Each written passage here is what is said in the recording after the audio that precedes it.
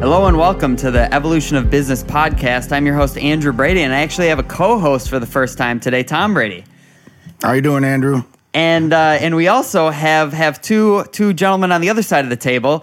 So John G. Doyle Jr. proudly serves as the fourth generation president and chief executive officer of Doyle Security Systems, overseeing operations in Buffalo, Syracuse, Albany, and Erie, Pennsylvania, in addition to their corporate headquarters in Rochester.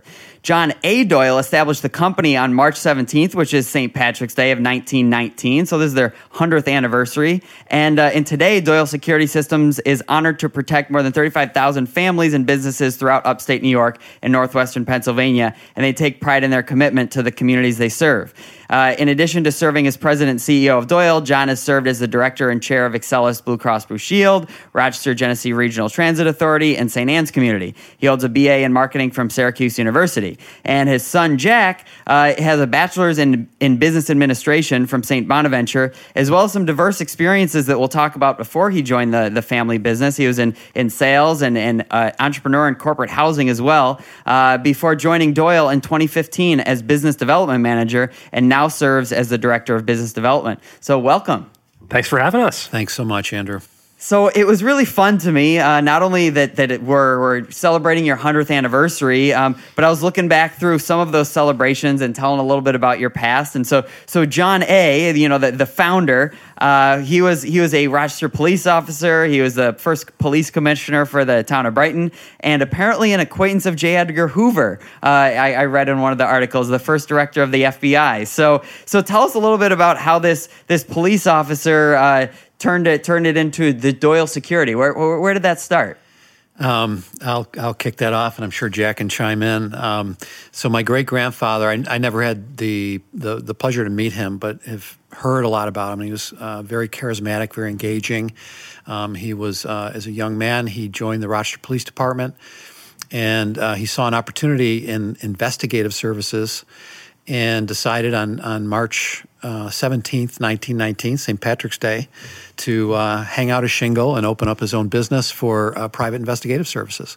So he was very entrepreneurial, and he did have a wide network of acquaintances that evolved into a worldwide network, and we have diaries that he kept, working his cases around the world and traveling around. And back in those days, a lot of investigative work was done privately. Police departments weren't as sophisticated as they are today, and so a lot of people would hire out privately for everything from murders, kidnappings, major thefts, and he had a knack for doing that. He just had a kind of a natural ability, and he grew his reputation and grew it, and became very successful. And so it's really kind of an interesting entrepreneurial story that happened back in that time. Interesting. He was also a very charismatic guy. He had a pretty amazing reputation around town. And kind of like you, Andrew, he had his own radio program. No kidding. Yeah, he did. So he became really popular. I can't remember the name of the program, but he was famous in this area for going on the air and sharing some of the details of these really adventures that he got himself into with bringing fugitives to justice and really difficult cases that him and his partners solved. And he just lived such a really incredible lifestyle. He was larger than life character. Sounds like the genesis of reality radio / now into TV. Right. Yes, Yeah, definitely. exactly. Yeah, Pulp Fiction back then. He had some Pulp Fiction stories written in those magazines as well. So, yeah, he was out there. He did a great job. Wow. Yeah. All right. So we've got 100 years of history to go through. So get us up to speed a little bit on how we go from private investigators to now Doyle Security as it is today. So for any company, no matter how old or young you are, I think the key to longevity is adapting to changes in the markets. And so over the generations, I think that's something that our family, fortunately, has been very careful about and successful with. And so over these many years, it evolved from private investigations. The market for uniform security guard services emerged, and we jumped on that. The market for electronic alarm system emerged, and we jumped into that. And and over time, some of them were emerging, getting bigger, and private investigations, for example, was shrinking. So it's a matter of staying really close to the market and understanding what customers need and what technologies are emerging and what needs are emerging. So that we've been very fortunate and have evolved through a lot of those different businesses over time. And now we're primarily electronic systems. Right? Mm-hmm. That's right. And it's interesting. He doesn't talk about it much, but he was actually our last licensed private investigator that continues to work for the company. I mean, you get a badge for that, or I could probably round one up. You showed his badge when you were in trouble. I think. That's right. It wasn't easy growing up in a household with a private investigator. I did the best I could. But what's kind of interesting is that though our business has evolved quite a bit, now we're in this electronic security space primarily through our reinvestment of those other business lines that my dad was talking about. But it's always been related to this protection and service of the community, and finding ways to protect people and protect assets in the Monroe County community and beyond that. And really proud that it started with him and his background in law enforcement, and really hasn't deviated that much since then. That's a great point. Our mission has never changed. Just the way we deliver it has evolved over time with technology and changing needs. So that's a really great point. Our mission has never changed.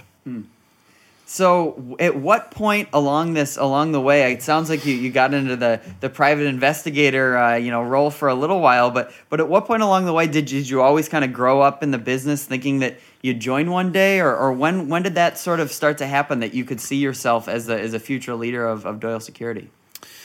Well, when growing up, I mean, I was well aware of the business, well aware of what my dad did. I think a lot of people can relate to that. We all grow up admiring our fathers, and you're kind of aware of what they're doing, and they become a role model for you. And that was certainly true in my case. And so I was, aware of the business. And you almost begin to identify with the business too. And, you see it out in the community and you hear about it, and, I know what my father's doing. And I would imagine my siblings would say the same thing. And, anybody in that kind of situation, I think, could relate to that. So you begin to identify. So it was that starting point. And then on top of that, I always had an affinity myself for business. I, as a young kid, passed out flyers in the neighborhood, trying to create my own work opportunities for yard work and stuff like that. Right out of college, started my own business, selling balloonograms. And when my wife and I were first married, she took that over. And, so we started that up from scratch, and I majored in marketing in school. And so it was kind of in me as well. And so it was, I guess, maybe always in the back of my mind that, the family business is there, and I'm kind of drawn to that activity. And the stars lined up, and it worked out for me. So once you decided, once you joined the business, once you're on that track, was there anything specific that they tried to put you through to get you ready to take over, or what did that kind of succession plan look like for you? Well, I remember in terms of the family. So I have two brothers and two sisters. My mother and father called a family meeting. And, my father was planning a second career. He was a deacon in the Catholic Church, and he wanted to leave. He'd been in the business for about 30 years, and he was ready to transition. And he had a passion for counseling, and he started a counseling center here in Rochester that still exists. My wife is now the executive director, called Matt Talbot Ministries. So he wanted to move into that, and so he was really wanting to create family succession. He wanted to keep it in the family if possible. And so he called his family meeting and said, I'm making plans, and I need to know, who's interested, who's not interested. And those who are interested, will kind of handle the estate this way, and those who aren't interested will handle the estate this way. And of my siblings at that time, and we're all pretty young, I have to say, at that point, but I was the only one who kind of had that aptitude and passion and desire to do it. And my other siblings have, wanted to do different things. So it just kind of worked out that way. And then as far as getting ready, it was just a lot of on the job and, a lot of downloading and debriefing from my father and other people in the company and, getting out to industry types of functions and learning. And it was really just a lot of that. Sounds a little bit like early conscious capitalism to me. Your dad was a good businessman, but then he had this passion for counseling and creating a human organization. So Very those true. two things are really what the future of business is all about now. Yeah, very true. Yeah, and then I was reading a little bit in the archives, and I saw that at one point, once you were leading the company and you're starting to think about your own succession somewhere down the road, you called a family meeting of your own and kind of set some guidelines, some ground rules in terms of getting outside experience and some of those other elements, getting a degree, all these different elements. So I guess first of all, how did you decide what the ground rules would be? And then I'm curious, Jack, from your perspective, is I don't know what age you were at this point, but kind of what you were thinking, and if at that point you thought Doyle was in your future. I became a little bit of a student of the succession planning process in a family business because really driven out of concern, almost fear about preserving family harmony and preserving the business both. And our family business went through a really tough time in the second generation, and it was very destructive to the business. There was my grandfather and his siblings had taken over for my great grandfather, and they, it just things weren't going great, and they actually split the company in two, and it really hurt the business and hurt the family. So I knew that history pretty well. My father had, shared a lot. My father tried to do better than his father did. And I tried to do, take it another step further, and I became a student of it. I belong to Young Presidents Organization, YPO, and there's a lot of great resources there. And there's other resources I've tapped into about, what's the state of the art, what are the benchmarks for doing this. And so my wife and I decided very early on that, we were going to talk about it regularly with our kids and make sure they're fully informed and, what the options are. And then we thought about, well, what should the criteria be? And we came up with a list of things, college degree, related college degree, work somewhere else for a while. And then some expectations that if you did join the business, give a year's notice if you want to come in. So we have time to plan and figure that out. So I'm going to say, we started this, Jack can better remember, but the kids were pretty young when we started, and started out very informal, and now it's evolved with more formality and more time and more structure to it, and we actually have a family business retreat coming up next week. Yeah. So a lot of credit goes to my dad. I don't remember exactly when it was in my childhood, but those expectations were pretty clear from a pretty early age, and I always embraced that. Growing up, my experience was kind of similar to my dad's in that I always had a passion for the business. I always kind of looked up to him and what he was doing, and saw, we had a reputation in the community, and our names out there on buildings, and it was just a huge point of pride for me. And whether I was thinking about those logistics of outside work and all that, and I don't really remember for sure, but I always knew that I definitely wanted a career in the family business, and just couldn't accept any scenario that I wouldn't be a part of it. Couldn't accept any scenario that it would no longer be a family company or that it wouldn't exist. So for me, it was always kind of a foregone conclusion that I would be back here and working for the family business. Now, with my background, I graduated from St. Bonaventure in 2006, and I did seek out some outside work experience. Actually, I took the first job that made me an offer, which was selling copy machines out in Syracuse, New York, which is probably not the most glamorous thing to do, but it was really an excellent experience, and it was a nice company that I worked for, and taught me just a lot about hard work and humility and grinding it out, for lack of a better term. And it was a unique preparation for other parts of my career. I also had this kind of entrepreneurial ambition, and I decided to move to Washington, D.C., which I did, and then I started a small business there, a corporate housing business, and I ran that for about 4 years, and then finally decided it was time to come back and get started with a family business. But to prepare me for the family business, outside of those, 2 major milestones, I did spend a lot of time from high school onwards and semesters off from college working at the family business in various capacities, and I've done almost everything over there at this point. I've done some sales. I was a locksmith for a summer, did some work out in the field doing service and inspections and installations of these security systems, and also worked in our response center. So I was that guy in the TV commercial who's got the headset on, like, "Sir, is everything okay? Should we dispatch the police?"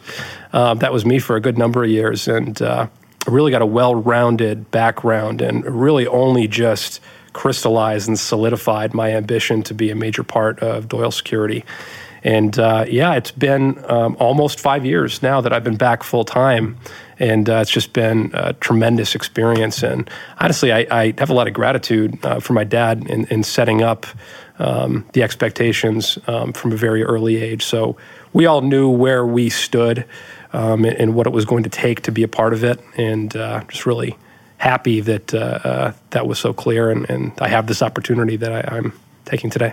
Yeah. So now, what are the status then of your siblings? Because I know that, for me, I had, one of my older sisters is just being a teacher is in her DNA, and she's absolutely perfect for it, and her students love her. My other sister is at different points, thought about it, but is now has a couple little ones, and so maybe the entrepreneurial journey isn't in it for right now, anyways. But it's always different life stages, different things going on in the family. So where is the status now, and are there others that are maybe thinking about potentially joining as well? Mm-hmm. So I have 3 siblings, and they've all have varying levels of interest in joining the business. I'm extremely happy and excited to let you know that my sister, who's the next oldest, I'm the oldest of 4, did decide to join the business full-time and has been working with us part-time for, about 4 months now, 5 months, something like that. And starting in September, she's going to be coming on full-time in a position that became available. So really excited about that. My brother Eric has also stated his interest in making a career at Doyle, which we hope he does that. Right now, he's got a wonderful sales career that led him out to Kansas City, Missouri, where he just recently was married. So we don't know his exact timeline yet, but we fully expect that he'll make an appearance and come back and grace us at some point in the near future. But really excited about that. And then I have one other sister, Chloe, who's my youngest, who hasn't explicitly stated an interest, but hasn't ruled it out either. And she's got another marketing career down in Nashville, Tennessee. So the jury's still out on what's going to happen there. But, for our generation, there's a little bit more involvement than there was for my dad's. Right. But, we totally embrace it. It's awesome. And it couldn't be more fun to work with my dad and my sister in the same environment. It's great. How neat! Yeah, we'll have to have you on in 5 years after several of those are back, and you're trying to figure out, fit the puzzle pieces together of who fits where for the next generation. Yeah. But one of the things I kind of wanted to talk about, in terms of not necessarily family business related, although certainly I've read a few things, John, that you've said where. That the values and kind of the culture and that employee focused mentality were really baked in from the start. But when did you really decide to articulate those values, that, something, to write those down and to start to be more explicit about that culture that you were trying to create? Well, I feel like I'm speaking to value gurus here with you two guys and all the great work you've done with conscious capitalism. And I'm a big fan of the concepts behind conscious capitalism. So at our company, we developed a brand identification really for that internally. It's called Promise and Deliver. And, and again, this is really passed down from the generations. It's been articulated different ways, but engagement is huge. And kind of operating from being driven by values is first and foremost, and that drives the business. It's in my opinion, it's a better way to do life. It's a better way to do business, and it results in better business outcomes as well, and more satisfying personal outcomes. So I'm just a believer in that, and so we embrace that philosophy, and have done a lot of work around it. I've always got to hand it to anybody that declares what their values are, because now that when you were talking about pressure, Right. now it's like, wow, we really have to live those, because when we're deviating from them, hopefully somebody will say, is that really consistent with engagement, that what is happening right now? And it's a true north in a way for people to be involved and help create that culture. It's a really good point. Once you put it out there, it raises the stakes considerably, and you need to ask yourself every day if you're living up to those, lofty goals that you've set for yourself. So since you articulated them, maybe, and there's a question for either of you, has there been anything where maybe you noticed lack of alignment, or just somewhere where you could live it more effectively, or is there any kind of practices that you've kind of trying to bake into your hiring or your promotions, or different elements where you try to say, let's really prioritize the culture and bake it into our kind of everyday practices? I think it manifests itself in a lot of different ways. I mean, you mentioned hiring, for instance. I don't know that we have a stated philosophy specifically on hiring, though we may, and maybe my dad will know a little better, but, trying to find people that, or just putting a little more weight in the attitude and what you feel like, how you feel like an applicant might identify with your values, I guess. Just trying to make smarter decisions that aren't purely based on dollars and cents, and the hiring component and others. But I'd ask my dad to. There's a number of things we do. We definitely try to align ourselves with people in the hiring process that are compatible with the values. And we try to screen for that. And we look at personality, and we look at the values, which are kind of intertwined. And it's a lot easier to train a job skill than it is that stuff. And so if someone comes in with a strong fit, that's weighted a little bit higher, and that's really, really important to us. I also sit down one-on-one as kind of a pre-orientation with every new person coming into the company, and I go through the values and our mission vision as well. Spend some time, kind of reinforcing our perspective on that, and trying to confirm that they're coming from a similar place, and try to get that seed planted right up front. We also do employee opinion surveys. So we've stated our values. Let me add that in first before the survey. So we went through a process. First, we kind of went by the seat of our pants, kind of knowing, we're good people and we're trying to do good things. Mm-hmm. And then that evolved to, we should kind of list these things out and put them in a frame on the wall. Exactly. And then from there, and that wasn't quite enough. And so then the next big step we took was, let's go through those again, and what are the behaviors that drive those? And let's list out those. What does it look like when those things happen? And we had some consulting help with that. And then, we try to take that another step and recognize those good things when they happen, and try to positively reinforce the behavior that represents the values that we want. So we've come a long way, and we got a long way to go. But, and I see some companies out there that, are role models for me that, I feel like we're not there yet, but we're working hard on it. And so, we have those values, and then on the surveys, we give employees a confidential opportunity to call us out. That's right. All right, this one's working, but this one's not. And then we'll have a campaign, and Jack's run a number of these campaigns to move the needle on those things. And so we're walking the talk. Mm-hmm. We take those survey analytics and what we attempt to do or have done in the past, and we're still kind of fleshing out, how this program will live on in the future. But we'll actually go to every individual branch or department of the company and ask for some clarification and some more specific feedback on some of the constructive criticism that we might get. We take, all the detractors and take, their biggest issues and try to pick out one, maybe two things in like a quarter that we can focus on to try and get better and to live our values a little bit more. And, sometimes we do a better job than others with certain issues, but the effort is there with our management team and our leadership team.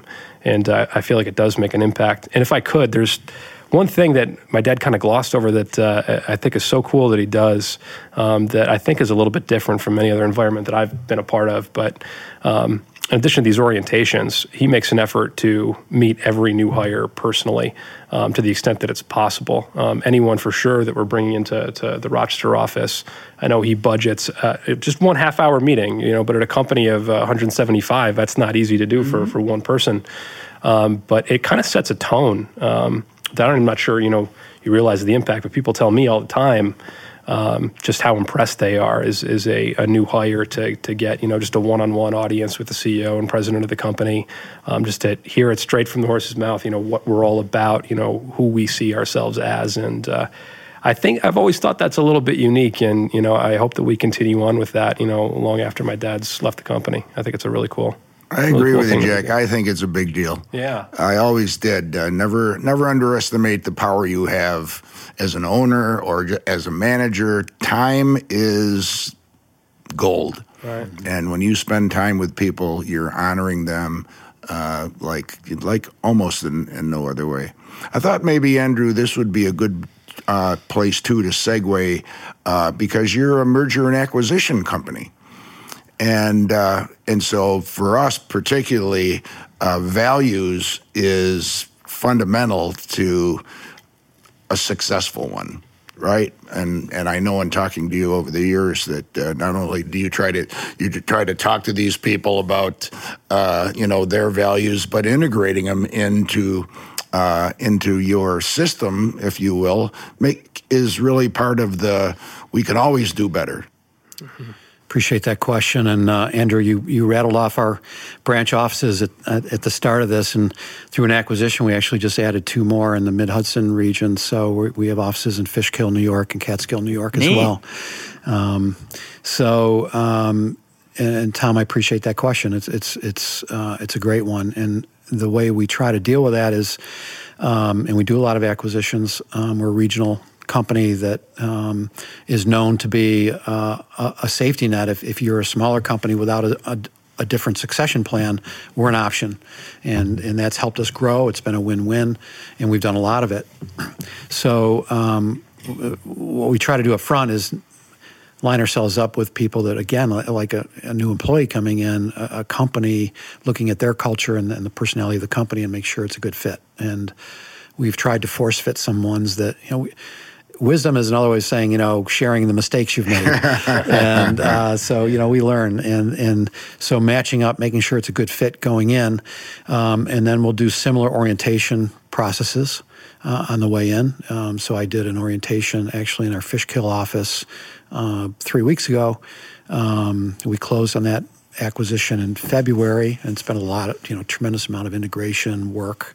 And the time came for the orientation, and went through the whole presentation about the values and how important they are, and so on.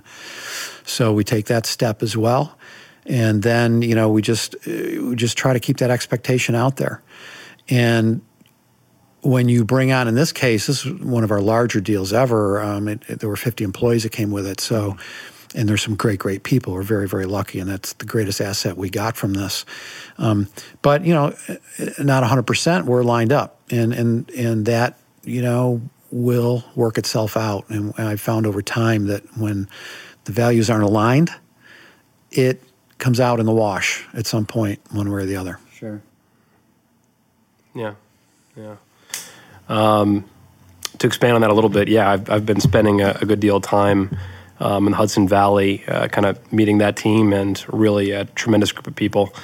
And, we've learned quite a bit from them already, too. And, they had their own unique culture, but it's difficult. Usually the acquisitions that we're talking about involve, maybe bringing on 1 to 5 new people, which, you kind of get an opportunity for them to just receive the culture through osmosis, and we'll do our our orientation curriculum with them, but it won't be as necessary to pull out all the stops and make a real point of it.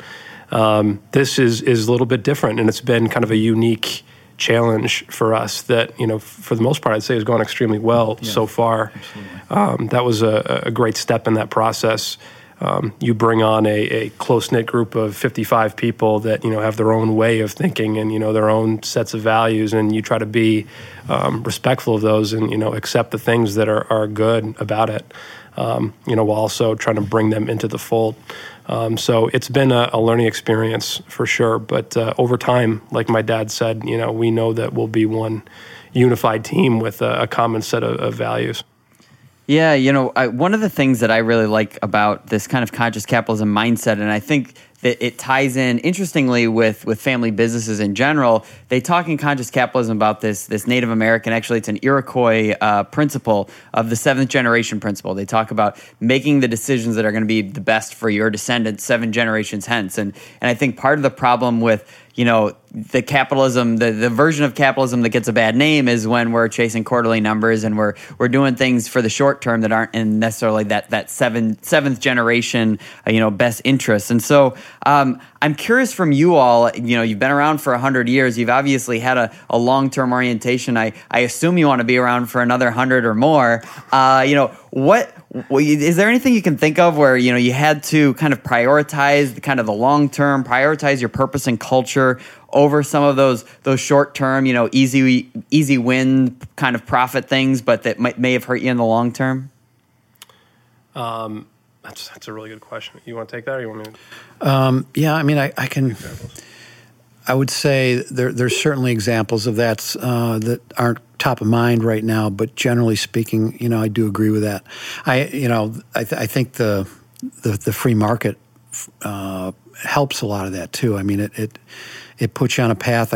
Even with conscious capitalism, I think those kinds of companies operating in the free market will eventually do better, and it will catch on that way. We hope so. Yeah, I think it's true. Both from the human, I'll say, employee perspective, and also from the financial perspective. And people are going to want to work for companies like that, and companies like that are going to do better long run.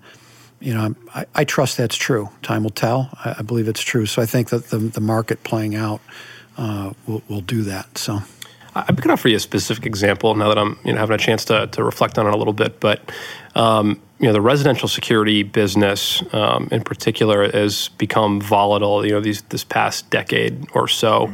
There's a lot of new entrants. You recognize a lot of the names. Google and Amazon are in it, ADT, and there's a pretty low barrier to entry in this residential space. And for that reason, there's all sorts of different sizes and shapes of businesses out there that, some of which, and I would never name any names, are really just trying to make a quick buck. And, we've seen some people get burned to the point where, you've seen some pretty negative news coverage of residential, security sales and people scamming, older people, like, pretending to be other companies and getting people into new ironclad long-term contracts. And I just say that we've had discussions about, how do we compete with these fly-by-nights and unscrupulous companies out there that are willing to say and do anything,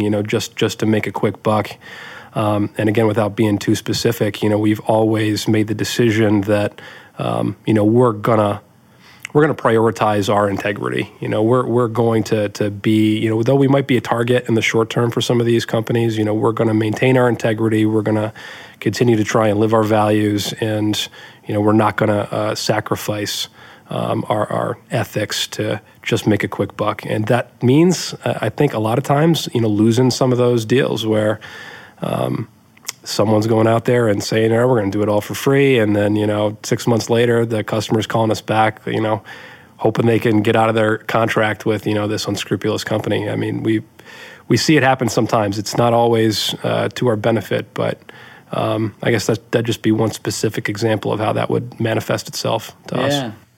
Yeah, John, you mentioned that in the long term, we're all hoping that, as there's more transparency in the world, everybody's got a communication, video recording device in their pocket that they can transmit things around the world. That's, the more transparency that gets created, that those companies that are doing the right thing and are being ethical, have a chance to rise to the top. And you can't just put out marketing messages anymore, because it's now just as much what people are saying about you, that is part of your brand.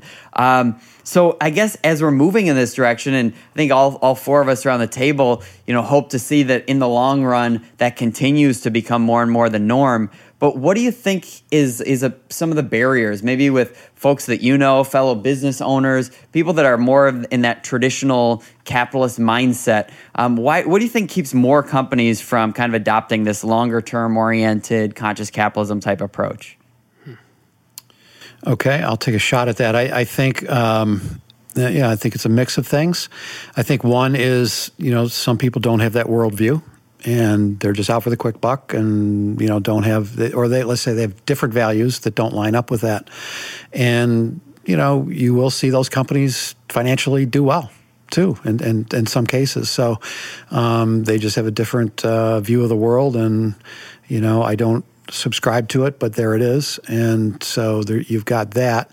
I think in other cases, business is a grind too. And I think you can get focused in on just what does it take for me to get through tomorrow, and what does it take for me to get through next week. And maybe you don't quite have the time to focus on the longer term stuff or the value stuff like that.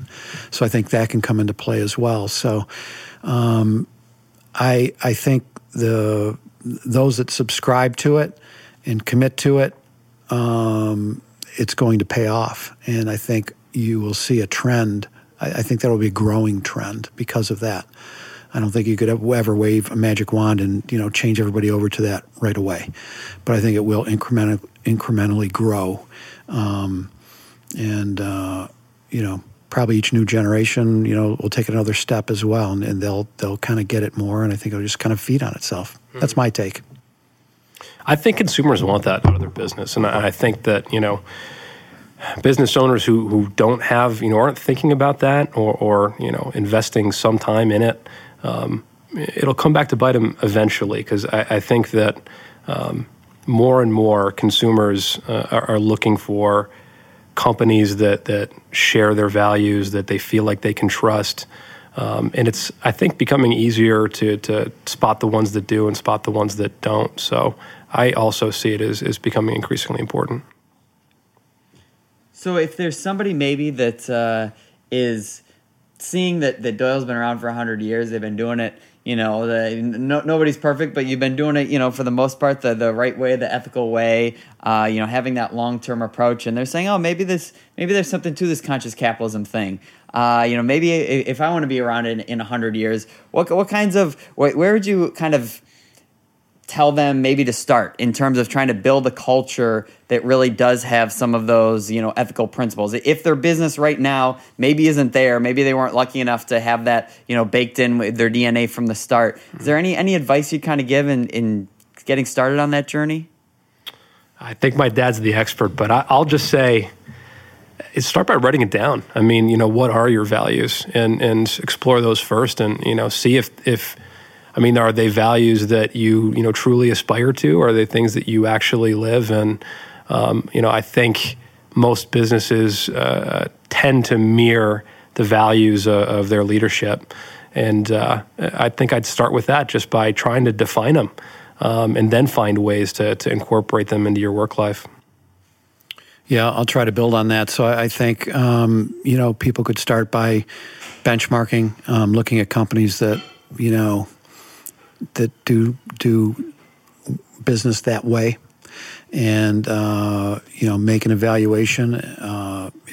Do these companies do well? I think they're going to find the answer is yes, and I think then it's a matter of a conscious decision to say, I'm going to say, after that analysis, this is important. This is something I should do, and then there's lots of resources to go about and try to accomplish it.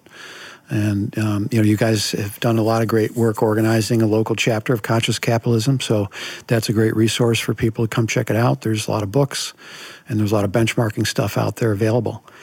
So if somebody really wanted to kind of, do a gut check on how they're approaching life and how they're approaching business, I think they could, reflect on those things a little bit, and then, you make a decision, you make a commitment to and take what steps you can.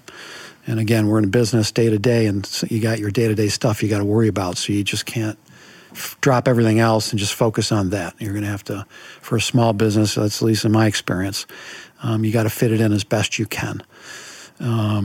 So, I think that if somebody really wanted to consider it, that'd be a way to start. Yeah, I think that indeed is one of the reasons why we started the chapter, to bring people that have an affinity for this, that want to learn themselves, but also would be willing to let other people come and talk to them. As a matter of fact, when we started our chapter, your name came up, John, as, you ought to go talk to John Doyle. So, of course, that's exactly what I did. And so it's that kind of, and, obviously you were very willing. I mean, this is our life. These businesses are our life. We kind of love sharing this stuff. This podcast is probably another great example of it. So listeners out there, if something that was said today piques your fancy, pretty soon if Jack keeps doing it well, John's going to have all kinds of time on his hands. That's right. Everything goes according to plan. Absolutely.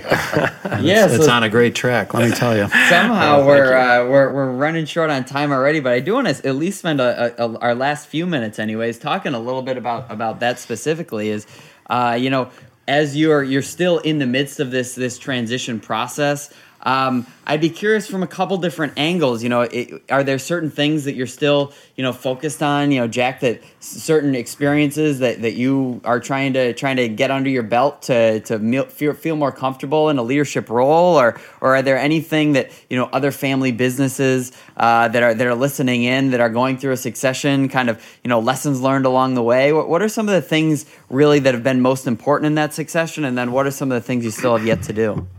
Yeah, that's a really great question. So, there's quite a bit left to do, and my dad's got some time left in the business. I'm not kicking you out the door. I'm sorry. He was a lot younger than I was when I started this thing.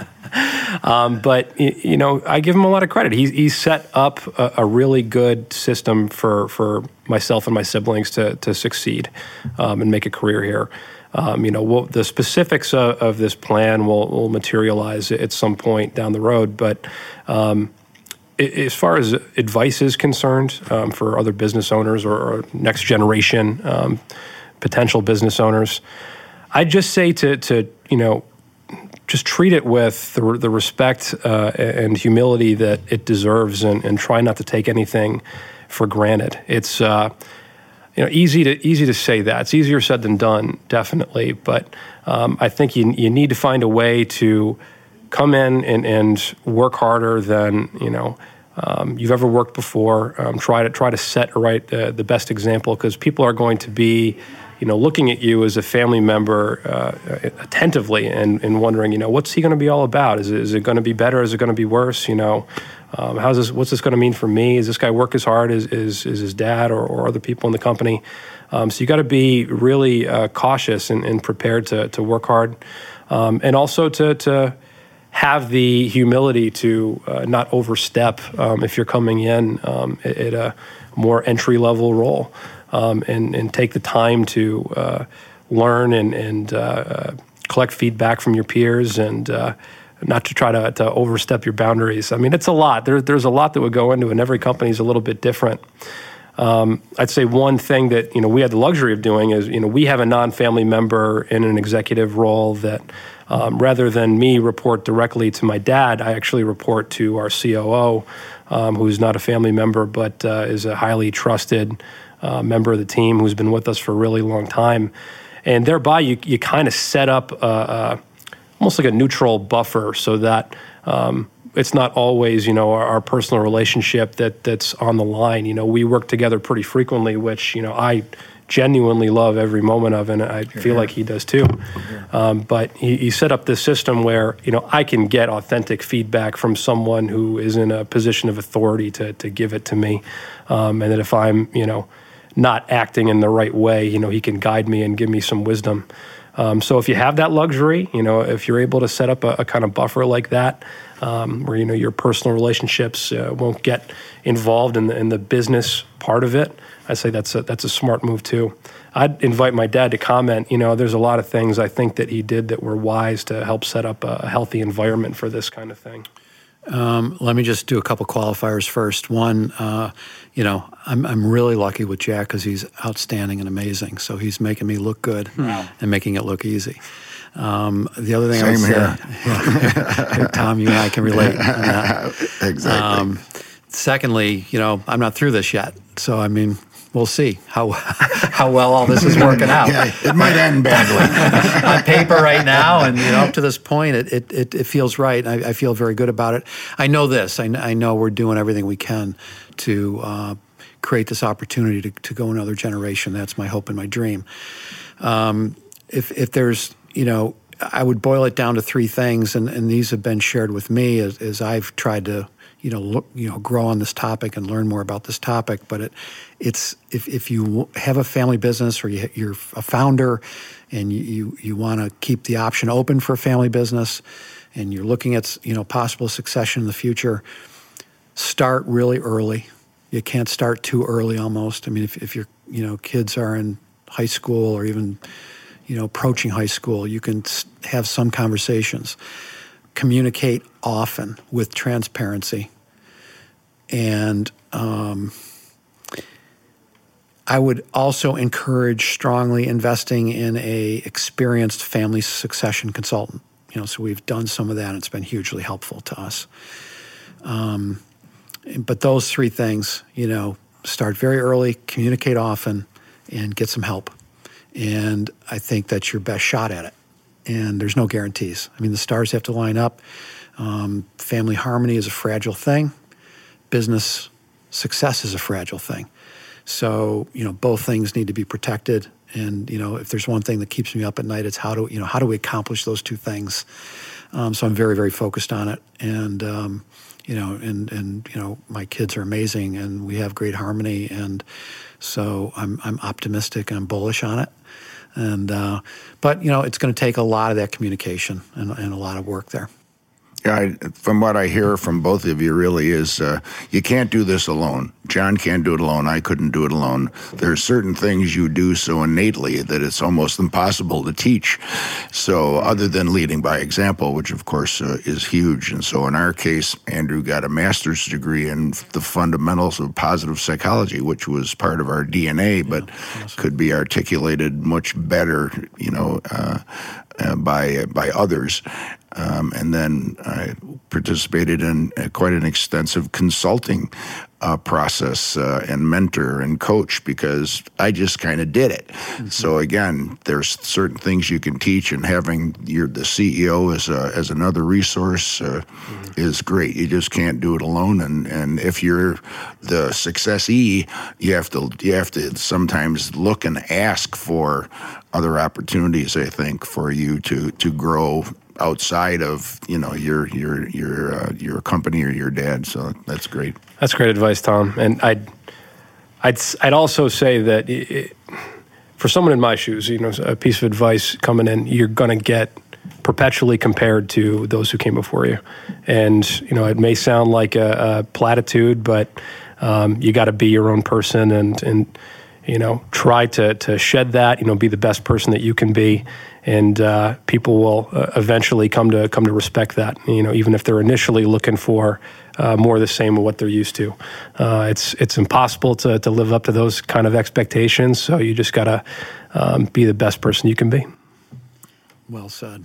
So last question, just to kind of wrap up. I usually kind of just want to get an idea of in the next 5 or 10 years, what do you see coming along the pipe for Doyle, and maybe how do you see that purpose evolving, or how do you think you can take your culture to the next level? So 5 to 10 years down the road, what does success look like? Maybe 100 years. I don't know. What does 100 years success look like? In the spirit of starting early. Thanks. Jack's taking over our strategic planning process this year, so I'm going to let him answer the question. Wonderful. Yeah, we haven't thought of a 100-year plan yet. We should probably look into that. There's a lot of exciting things on the horizons. Just on the business front, high tech. There are so many new things available to us as security dealers in the video surveillance space and the access control space, and tying these just amazing high tech platforms in together. You talk about object recognition and facial recognition and video analytics and doing amazing things that were never possible, picking people out of a crowd, utilizing drones for surveillance. I think that there's all sorts of exciting technology out there that eventually companies like ours will be able to leverage. And on the culture side, I think it's just something that's got to continue to evolve and something that we got to continue to pay attention to. And I think that, as long as our hearts are in it, and our ambition is to, have a conscious style of capitalism that, we'll continue to do it, and it'll continue to evolve. And I expect, just like these previous 100 years, that 100 years down the road, if we're still lucky enough to be around, that we're still going to be very much oriented towards protecting and serving the community in this capacity. Great. Well, hopefully, I don't know if podcasts will still be a thing in 100 years, but hopefully we'll still be able to access this and take a listen to see how we're doing. Because I really appreciate your time, sharing your wisdom today, but also just the way that you've been pioneers of this more conscious way of doing business for the last 100, and I hope and I encourage, and I have no doubt that you'll continue to be pioneers, pushing us and pushing Rochester forward for the future. So thanks so much. Oh, thanks so much for having us. It's been a lot of fun. Really great to be with you both and talk about all this great stuff. So thank you. Our pleasure. Yeah, you guys are amazing. To you. Thanks so much. Yeah. Pleasure to be here. This episode is brought to you by Wicked Squid Studios, Rochester, New York's premier podcast development team. The Wicked Squid family brings ideas to life through the art of audio production. From custom jingles and creative services to studio memberships and educational curriculum, their outfit strives to empower all members of society to build a more equal and colorful world. Learn more about their operation at wickedsquidstudios.com.